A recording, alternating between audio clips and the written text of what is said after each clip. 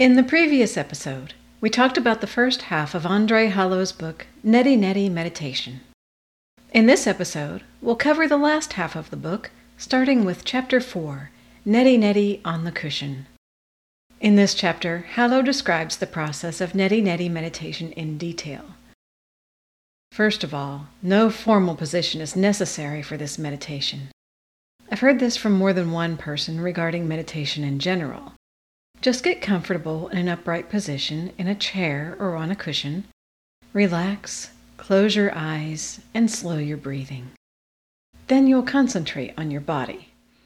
Ask yourself, what is this body? Where does it begin and where does it end?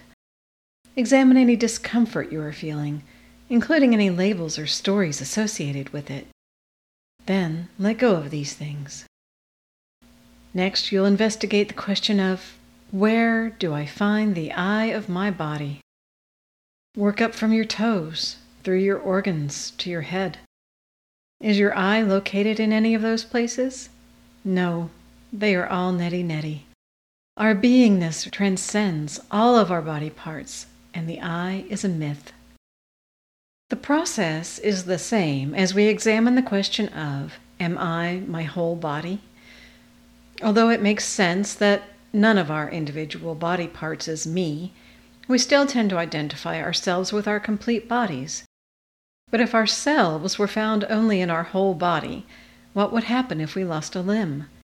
Would I no longer be me if I lost a part of my body? The answer is no, so the eye cannot be found in the complete body.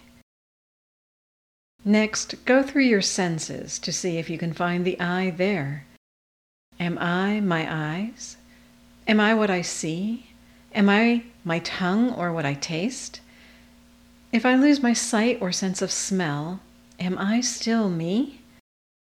With thorough investigation, we find that our senses are not me. The idea that you are not your senses can be difficult to overcome. We tend to identify very strongly with what we see, as well as what we smell, taste, hear, and touch. It's important to include these ideas in your daily meditation to help you negate them. Hallow points out that these meditations can be especially useful for someone experiencing chronic pain. It helps to realize that pain is neither good nor bad, just a labeled idea. Through Neti Neti, you will find that your pain does not define you. The pain just is. It is not yours, and you are not the pain. During meditation, after analyzing your physical self, look at your emotions. Ask yourself, am I anger, fear, anxiety, joy, love, sadness, any other emotion? Bring them to the forefront and experience them fully. Examine whether they are I, me, or mine. The answer will always be no. Your true nature transcends all labels.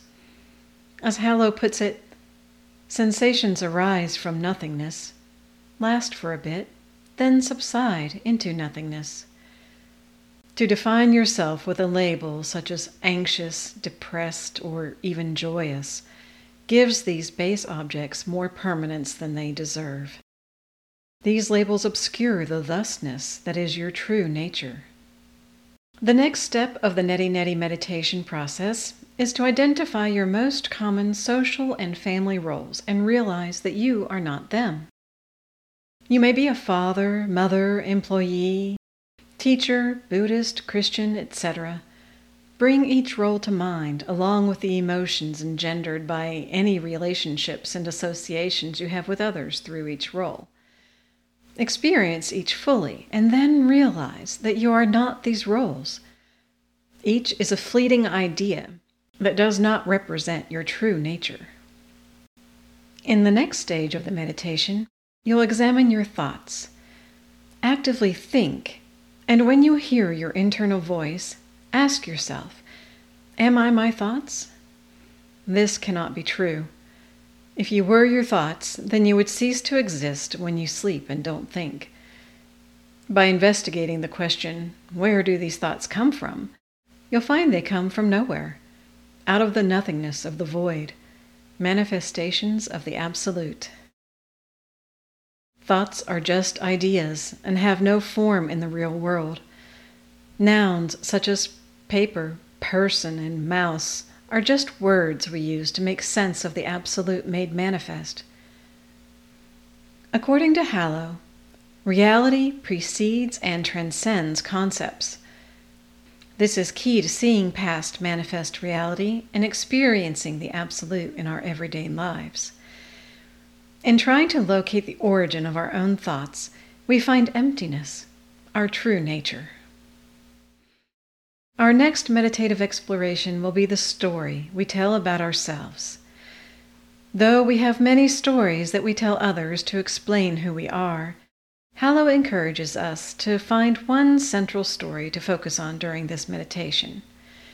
His examples include, I am the victim, the loner, the rebel, the smart person, the dumb child, etc. He stresses that these are just stories, nothing more. They no more define our true nature than a fictional novel would. Any story that you have about yourself is inherently untrue, a narrative about a character that does not exist. Nobody was ever the cool kid, the dork, the star football player, or the shy kid in class. The I in these stories never existed, and these are just labels on linear events that do not define anyone. The final stage in the process is to try to find the I amness of yourself. When you try, you may find yourself shying away from looking into your own emptiness. I am relates to your own beingness, and you may be tempted to see your own will as yourself, but yourself precedes your will. You'll find that anything that you can perceive is not you. As Hallow says, the eye cannot see itself, the ear cannot hear itself, and the mind cannot know itself. After searching for yourself, you will be left with, quote, a vague impression of existence, void of a substantial I. You are not I am, only Nettie. In the next chapter, Hallow summarizes everything that we have learned so far and takes us directly through the whole Nettie process. In the end, we can declare that we are none of these things. Not my body, emotions, roles, thoughts, personal story, or the feeling of I am. When it comes time to ask, what am I? There is no answer. As Hallow says, anything that comes and goes is not you. He asks you to contemplate what existed before you were born and what will exist after you and your thoughts disappear. What is there before non-duality, thusness, and the manifest realm? Words cannot express it. The closest we can come is to call it the unmanifest absolute. In the final chapters, Hallow explains that this is not the end, but the beginning. He emphasizes that experiencing this awakening now is but a moment in your journey. As you go out into the world, take this knowledge with you. He says, true meditation is being awake to the Absolute, moment after moment. Emotional states of being are transient, so don't try to hold on to them. Instead, carry with you the understanding that the entire world of form is a manifestation of the Absolute.